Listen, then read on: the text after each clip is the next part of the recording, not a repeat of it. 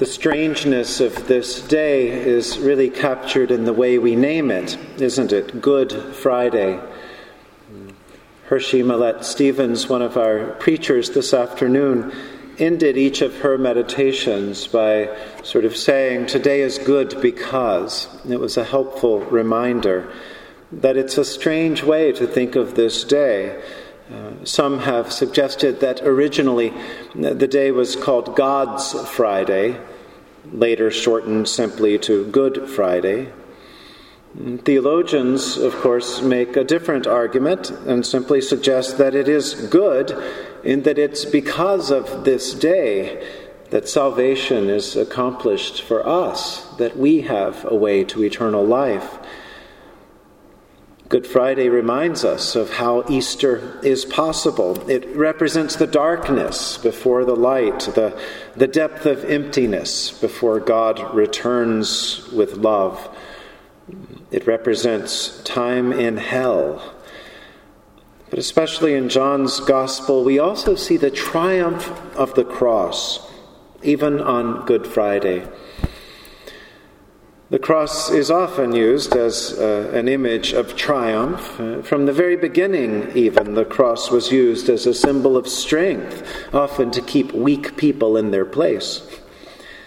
The cross on which the Romans nailed a criminal was meant to be a triumph over crime, a triumph over disorder, a victory over anyone who might begin to challenge the Roman rule.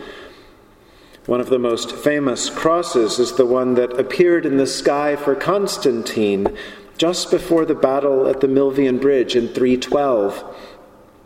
The symbol of the Chi Rho, the cross that represents the first initials of Christ, appeared in a vision to Constantine.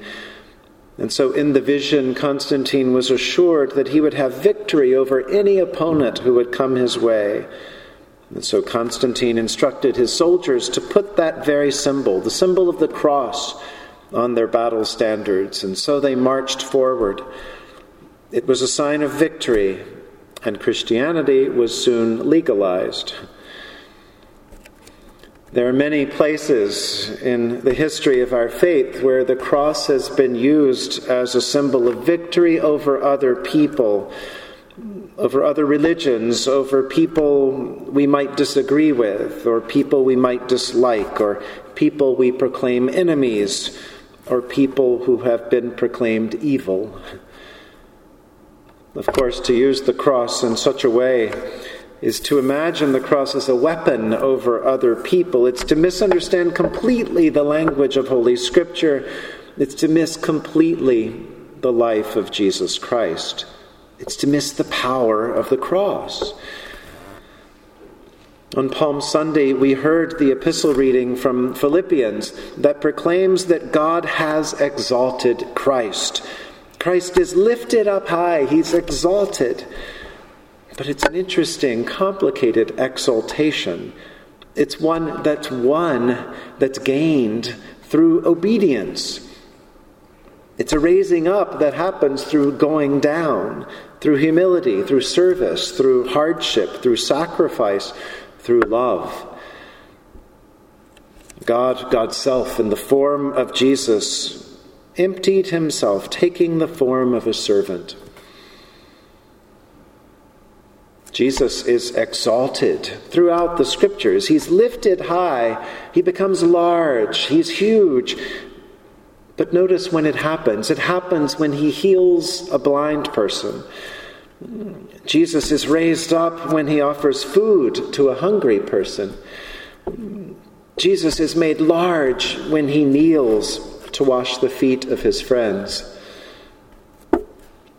Elsewhere in John's Gospel, Jesus assures us that when he is lifted up, he'll draw all people to himself. And so the cross is a victory, but it's a victory over all that might possibly keep people from Christ. The cross is a victory over death. It's a victory over disease. It's a victory over ignorance. It's a victory over evil. It's on the cross that God's heart breaks.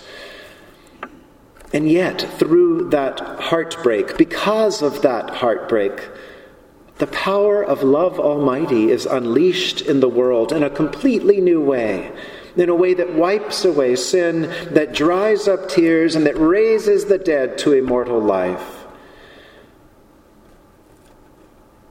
Through the cross, the soul of Christ sanctifies us. The body of Christ saves us. The blood of Christ makes us drunk with life. And the water from the side of Christ washes us. As we give thanks for the great love that has come through the cross, may we know the exaltation of those who offer themselves in service to others. May we use the cross and be used by the cross to draw others to Jesus, to his love, and to his life everlasting. In the name of the Father, and of the Son, and of the Holy Spirit. Amen.